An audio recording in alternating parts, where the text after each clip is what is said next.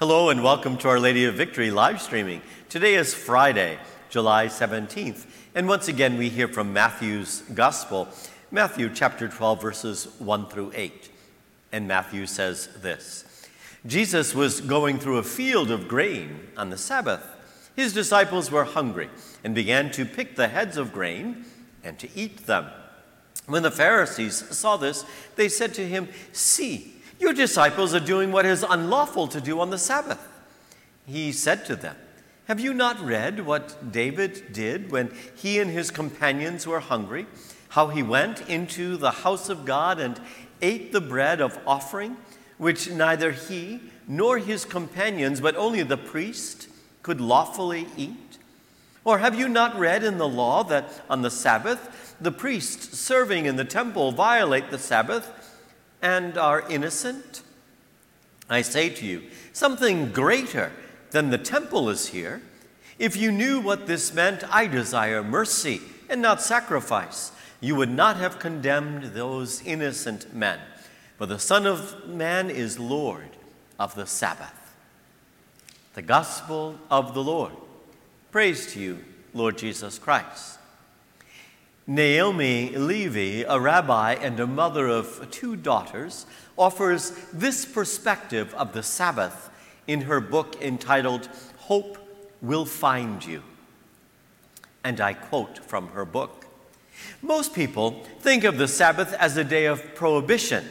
You can't do this, you can't do that.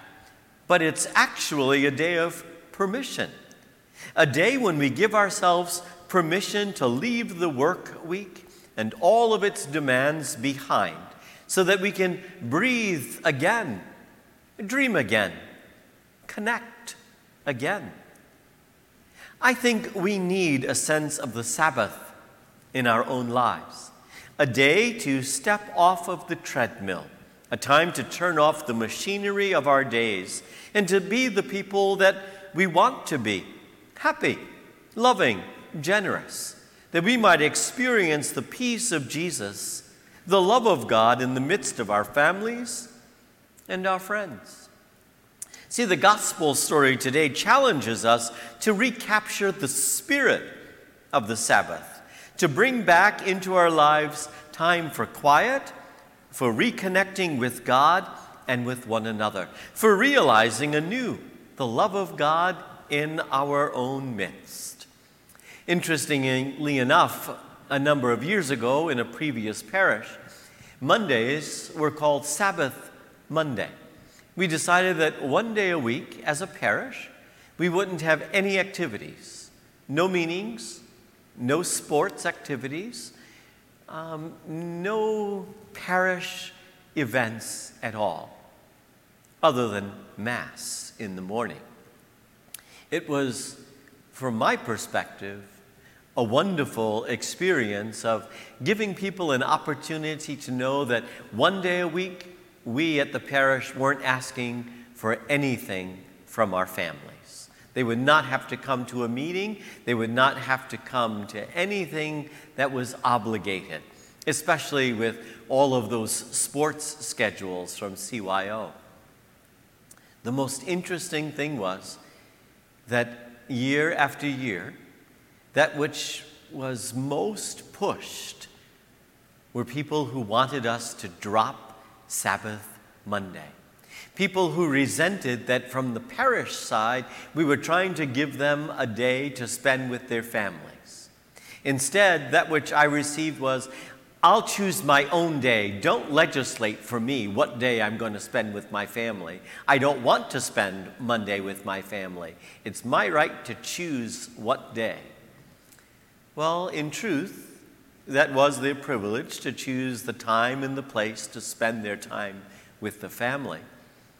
We were just trying to, you might say, open up the door to give them that experience, to maybe plan something for themselves without any expectation from the parish side. It was so interesting to discover that so many people are on that hamster wheel and they go and they go and they go and they go. And the moment it was like putting a stick into the wheel to stop it all, People didn't know how to respond. The staff and I all loved Sabbath Monday. We loved the fact that there was one day we knew we didn't have to worry about meetings or any kind of events happening. It was a day to breathe again. Why have we lost our understanding of Sabbath? For so many of us, Sundays, our Sabbath, are just another day filled with all kinds of activities. In fact, for many people, it's become the day when we catch up on laundry and grocery shopping and sometimes maybe visiting people. But most times, it's just one more day of bringing the kids to practice or to other meetings or events with their families and with their friends. See, Jesus invites us into a Sabbath, into that time of just being free from the burdens of life. I think some of us are so burdened, we don't know what it means to truly enjoy the Sabbath, to just allow ourselves time to be. Maybe this week, think a little bit about what is the Sabbath like for you? Is it just another day filled with a number of other demands? Or is it a day that you've decided and chosen truly to be a day to enjoy yourself, family, or friends? A day just to step off that hamster wheel and pause for just a little bit of time. Today, choose a Sabbath for yourself and allow the Lord Jesus to renew and refresh you.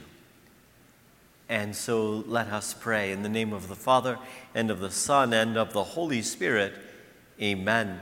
May we embrace the spirit of the Sabbath, O God. Help us to stop at some point in our busyness of our days and our weeks, that we might realize again your presence in our lives and recalibrate our lives in your mercy and in your grace.